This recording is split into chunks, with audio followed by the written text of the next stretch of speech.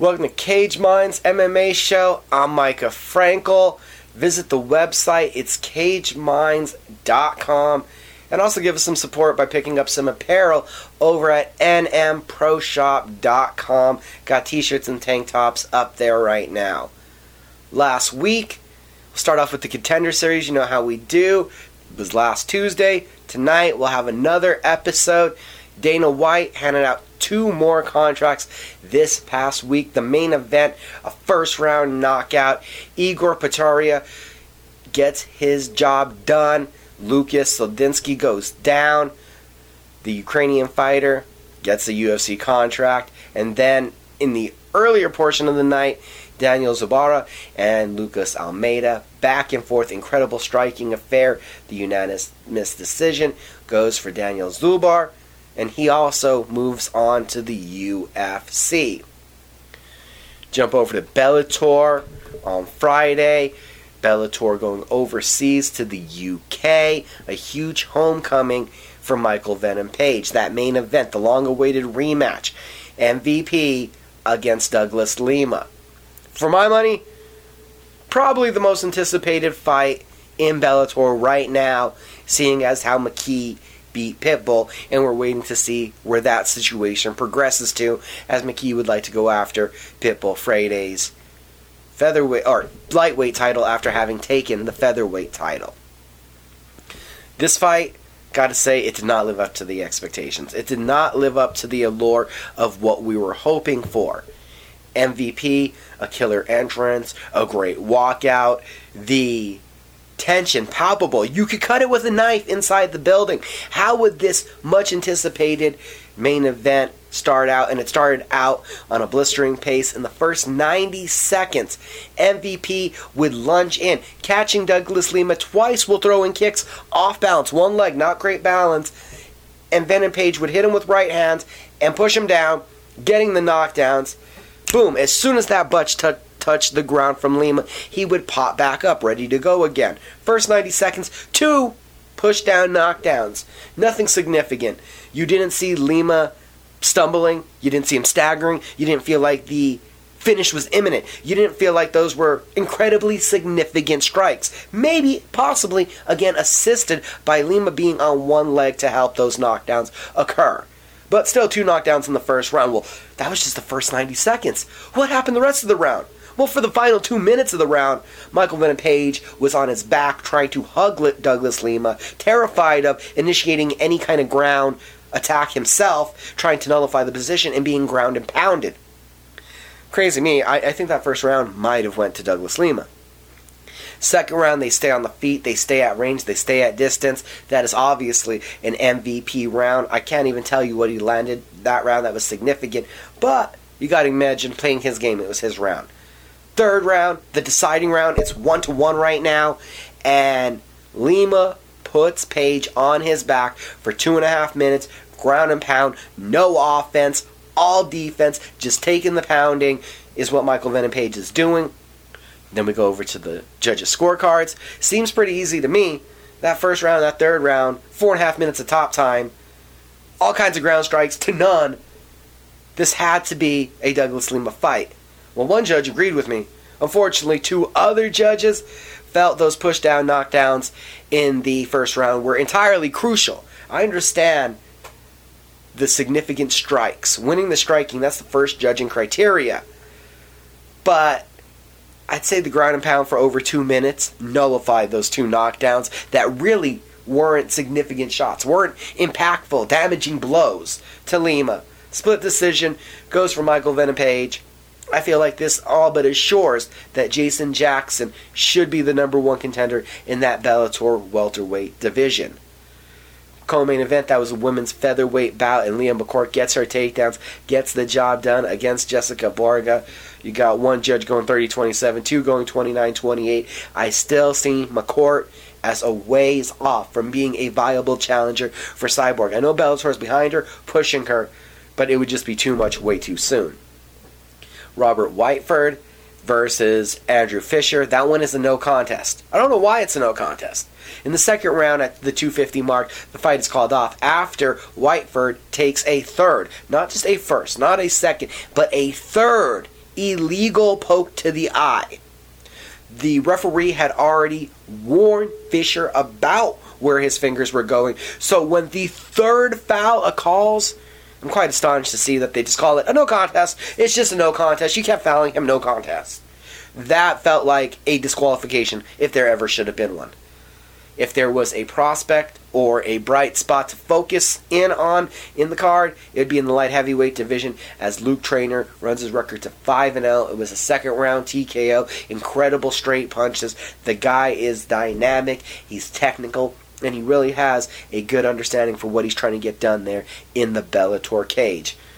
Bellator 267, got the full results up at cageminds.com. Saturday there was UFC action, UFC Fight Night on ESPN Plus from the Apex. Thiago Santos versus Johnny Walker in the main event. Highly anticipated top 10 light heavyweights. Two monsters, knockout artists, destroyers and finishers. A surefire, can't miss night of fireworks. And obviously you can tell by the way I'm building it up. The fight was nothing of what we expected. Two monsters that when they looked at each other were scared to go forward, were scared to fully engage, were scared to fully exchange, or maybe not scared, maybe over-respectful of each other, at fear of the knockout quite possibly. What we got was a tactical, long-range bout that the first round was controlled by the front kicks and the hooks of Johnny Walker. The second and third round controlled by the body kicks of Thiago Santos. A fourth round where Walker became more aggressive and offensive finally. And a fifth round where Santos was able to land one big overhand. There are the highlights and what led to a 3-2 unanimous decision victory in rounds, and all three judges agreeing that Thiago Santos took the second, third, and fifth rounds. A lackluster fight from both. Left a lot to be longing for. Johnny Walker at times has been too wild, too crazy, and this time was too timid. And the same thing goes for Thiago Santos, disappointingly. Santos, though, it ends a 3-fight skid. You needed this one. You had to get back in the win column. It cannot continue the way it was and really be a viable title challenger for Johnny Walker. Once again, the allure, once again, the anticipation rubs off of Walker. There was the knockout loss to Corey Anderson. Had rebounded beautifully, stopping Ryan Spann, but then does not deliver. Big win for Thiago Santos. Co-main event, Kyle Dawkins versus Kevin Holland. An incidental clash of heads is really the name of the game. A headbutt leads to a no contest, but that headbutt actually led to them being on the ground and Kevin Holland getting trapped in a rear naked choke. Dawkins getting that submission, forcing Holland to attack from a standing rear naked choke. But all that is voided where afterwards they look back at the headbutt. Interesting to see how they look back at the foul affecting when you consider just a week before Brian Ortega getting his nose broken in the fight with Alexander Volkanovski. Again, a clash of heads. This is the total accident. It was just strange optic to see the headbutt happen. We could see that it obviously affected Holland, that they allowed the action to continue to the finish, but then reviewed it to nullify the decision. It's a no contest. Kevin Holland taking unneeded damage and being choked out for no reason when apparently the fight was already over after the headbutt. MMA, weird things happen. In the feature fight, Nico Price put a beating on Alex Oliveira for 2 rounds. Oliveira, a blistering start, getting on top in the first round. Second round, Nico Price's round. Third round, the powerful punching and volume of Nico Price wins it out. Go over to the middleweight debut of Misha Serkinov against Krzysztof Jotko. This one goes all the way to the judges. It was a tight one, a split decision in favor of Jotko, his 8th UFC win by decision, and rebounds from a loss to Sean Strickland nicely. You didn't see the aggression and you didn't see the output needed from Misha Serkinov, allowing Jotko to counter-strike. Lightweight action, Alexander Hernandez made short work of Mike Britton, a KO in 80 seconds. The 1-2, then a flurry along the cage. Overhand right obliterates, just absolutely obliterates Britton. A fifth first round knockout in 6 knockout victories for Alexander Hernandez. On the prelims, the feature one, Jared Gordon, Joe Selecki goes all the way to the judges, and they're split about it. Selecki controlling Gordon's back throughout the first, Gordon on top in the second, and in the third, I thought it was the pressure and the striking in the clinch from Gordon that won it out. 2 judges agreed. 1 goes the other way. Jared Gordon now a 3-fight win streak. Flyweight action, Casey O'Neill comes in as a big betting favorite over Antonina Shevchenko. Shevchenko was doing very well in the first round, got the fight down to the ground, even got the crucifix position, but O'Neill was able to turn on the inside in the second. Her pressure started to wear down. Shevchenko, double leg takedown, advances to mount, and ground and pounds her way to the finish. Now 8-0. 3-0 in the UFC. 128 landed strikes to get that TKO. That's her 3rd finish in those 3 wins. 2 TKOs and a submission. Love the development of this women's flyweight division. Keeping it in the women's action, moving over to bantamweight, Carol Rosa, and it's the retirement fight for Bethe Correia. And going out on a sour note. Great jab cross, great left hook, the low kicks, the step in knee, just devastating to the body. Carol Rosa can do it all. Getting in the clinch, the knees and the elbows were just disgusting. Outstriking Bethe Correia 145-85 in total strikes. 3rd time in her UFC career, in just four UFC fights, that Rosa has accumulated over 100 landed strikes. The number 15 ranked fighter in the women's bantamweight division definitely impressed me tonight with that showcase. Lightweight action, Jamie Mullarkey versus Devontae Smith. Smith had an amazing first round, twice hurting Mullarkey with combinations, having the Australian on the ropes.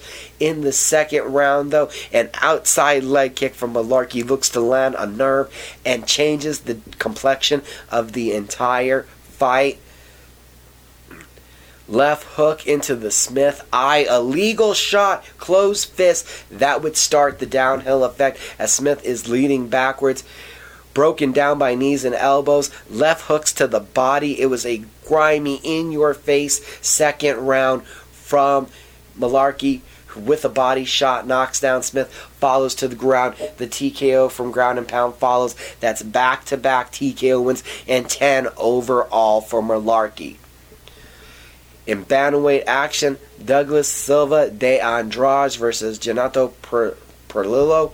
And Perillo, unfortunately, as he goes for a left outside kick, is met by a left hook from De Andrade, and Perillo takes flight, and even harder landing. Looked like he slipped on a banana peel. It got him bad, man. Mario Kart status slipping out from under him.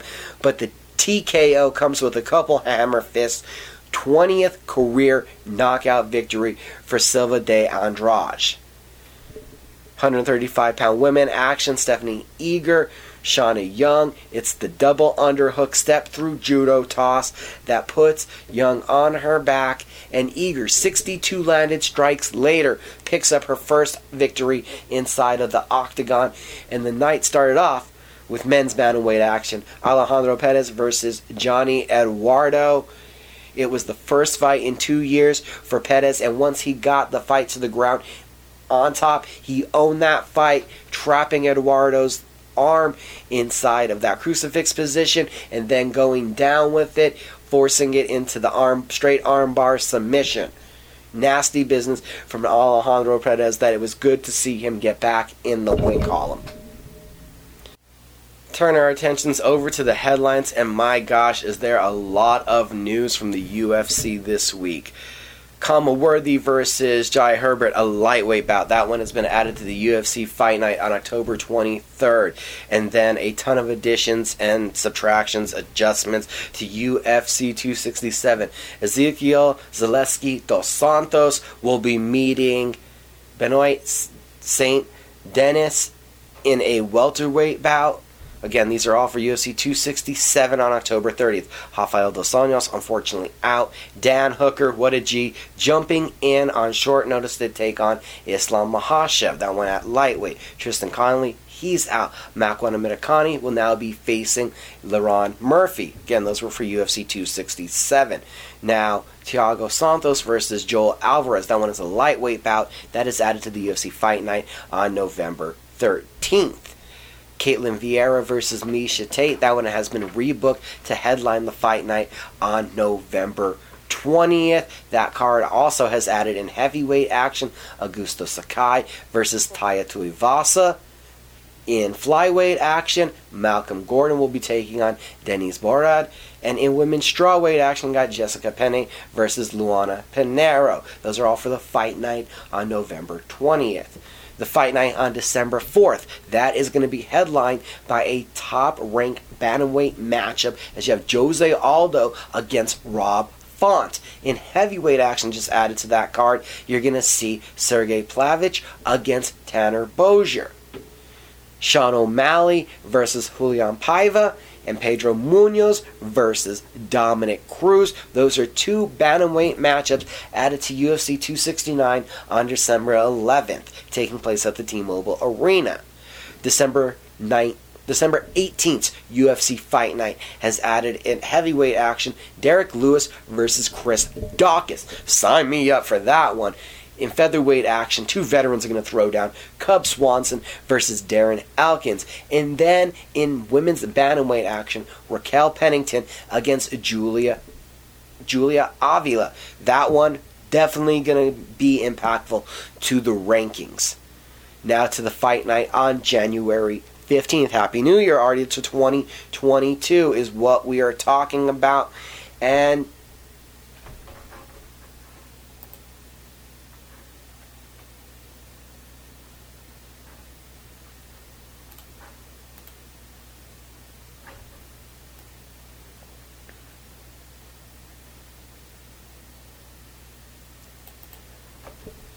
we're going to move over to the January 15th UFC Fight Night. Happy New Year. We're already talking about 2022. In men's flyweight action, Rodrigo Borentin is going to be taking on Brandon Royval. In women's flyweight action, Kay Hansen versus Jasmine Jodovicius, the Contender Series vet. And in men's bantamweight action, Brian Kelleher is going to be taking on Sidyukub Karamanov.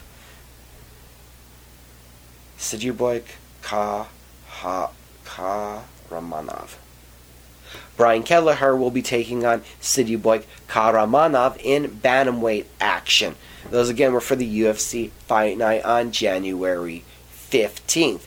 Now to UFC 270 on January 22nd. It's been announced that Derek Brunson will be taking on Jared Cannonier. That is a top 5 middleweight matchup. In heavyweight action, Greg Hardy takes on Alexei Oleinik. Two more middleweight bouts to mention. Jacob Malkoun taking on AJ Dobson, and Rodolfo Vieira taking on Wellington Thurman. Women's strawweight action, Ji Young Kim versus Poliana Botello. And again, that is for UFC 270 on January 22nd. Rumored to be, but not official yet, rumored to be headlined by the rematch between Robert Whittaker challenging Israel Adesanya for the UFC middleweight world title. And then our last announcement is for UFC Fight Night on January 5th. The first fight added to that card, Marc-Andre Bertrell will be taking on Chidi Njokuani.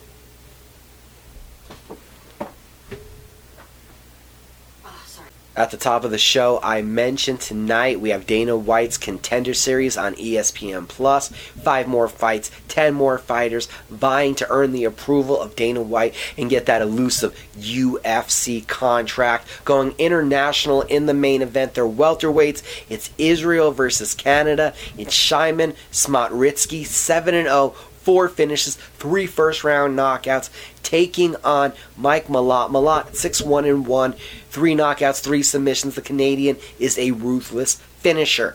Co-main event, we're talking about flyweight action. Daniel Berrez, 12-4, a 6-fight win streak. He has 5 subs, 4 knockouts, taking on Carlos Hernandez, 6-1. Unbeaten since losing his pro debut. 4 finishes, 3 of them by rear naked choke. In the feature fight position, we're talking about 135-pounders, bantamweights, even though Justin Weems, coming in on short notice, did miss weight. He's 9-1, an 8-fight win streak. 6 of those wins come by submission. He's taking on LFA vet Fernie Garcia. Garcia, 9-1. 4-fight win streak. Well, I've been impressed by his technical striking. He has 3 wins by rear naked choke. In light heavyweight action, Shante Barnes, 6-1-1, 4 knockouts, 2 submissions. All of his wins coming in the first round. All those finishes taking on Jonathan Holmes, or taking on Joseph Holmes, 5-1, 5-fight win streak, 100% finishing rate. The guy has 4 wins, 3 by rear naked chokes. Everybody on this card, they love the rear naked choke. And then kicking off the card, the first fight you're going to see, 155-pounders, Patrick White, 9-1, 9 knockouts, 6 wins in that first round, taking on Genaro Valdez. Valdez, 9-0, 100% finishing rate. He's never seen the judges' scorecards. 6 knockouts, 3 submissions. The Contender Series, tonight they got a crazy amount of finishers. Let's hope the action is as wild as it can be. This Saturday, you do have a big boxing match in the evening. Don't forget, it's Fight Week, the World Heavyweight title on the line. That WBC belt. Tyson Fury, Deontay Wilder, doing it for a 3rd time. That means we have an early start to the UFC Fight Night. Prelims are going to be at 1 p.m. Eastern, with the main card coming at you at 4 p.m. Eastern. So if you're all the way in California, we're talking about a 10 a.m. start time and a 1 p.m. main card. We got 11 fights in all, and the women's strawweight division is taking the marquee. Number 4 ranked Mackenzie Dern, 14-1-2, taking on fellow Brazilian number 6 ranked Marina Rodriguez. Dern, a 4-fight win streak, 2 arm bars and a knee bar during that spree. She has 7 wins by submission. An incredible high-level Brazilian Jiu-Jitsu practitioner. While Rodriguez comes in with 6 wins by knockout, coming in off a decision win in her first UFC main event against Michelle Watterson. Not to mention a fight before that, Rodriguez knocked out Amanda Ribas. Ribas is the only fighter to defeat Mackenzie Dern in MMA. Ribas was able to exploit the lack of technical striking ability from Dern and make her pay for it. You wonder if Rodriguez, with her Muay Thai, will be able to do the same. We know she's going to crash in, come and look to bring the pressure. On the other side from Dern, you wonder how much she has involved. She's been willing to strike her entire MMA career, not scared of getting hit, willing to get in there and mix it right up. Her striking has definitely improved under the tutelage of renowned coach Jason Perillo. Where has she went since that last fight? That is where we'll see the interesting development. Rodriguez, to my expectations, has the advantage in the striking, but it's probably a smaller advantage than we would expect Dern's advantage on the ground. If this one hits the ground, it could be a bad place for Rodriguez. But Rodriguez has been able to handle some top jiu-jitsu practitioners, and in my opinion has beat the better level of competition in the octagon, wins over Jessica Aguilar, Tisha Torres, and not to mention her only loss in MMA is a split decision. That means one judge saw it in her favor against Carla Esparza, who in my mind is the number 1 contender at 115 pounds. Bringing up Esparza, though, that does say, where does this leave the winner? It's 4 versus 6. How close is the winner of this fight to a title opportunity? I would have to say one fight away. Esparza, with a 5-fight win streak, is sitting right there. She should be fighting the winner of Rose Namajunas Zhang Weili rematch that's going to be right around the corner here at UFC 268. Jessica Andrade says she'd like to come back to the division, wants either Weili or Rose, after that impressive knockout of Cynthia Calvillo at UFC 266. That would leave me saying that the Dern Rodriguez winner could be staring straight at Jessica Andrade because Esparza has earned the opportunity, or you could be seeing this winner with maybe one more fight with Yan Xiaonan. Co-main event, we're going to go to 170 pounds. The welterweights, you're going to see Randy Brown 13-4 taking on Jared Gooden 18-6. Brown, you may remember, he earned his way to the UFC off of Dana White's Looking for a Fight. Has had some spectacular moments, like his last win over Alex Oliveira, a one-arm rear naked choke using Oliveira's shoulder as the other lever to secure the choke. Jared Gooden, a powerful one-punch knockout in his last fight against Nicholas Stoltz, ending a 2-fight skid. Brown has 11 finishes, 6 knockouts, 5 submissions. Gooden, 14 finishes, 8 knockouts, 6 submissions. But you can feel each guy coming off of a win, but with some losses in their backs. They need that momentum. This is a pivotal one to get going in a huge opportunity in the co-main event. Feature fight, 125-pounders. Former title challenger, former Titan FC champion Tim Elliott, 17-11-1, is going to be taking on Brazilian prospect Matheus Nicolau, 16-2-1.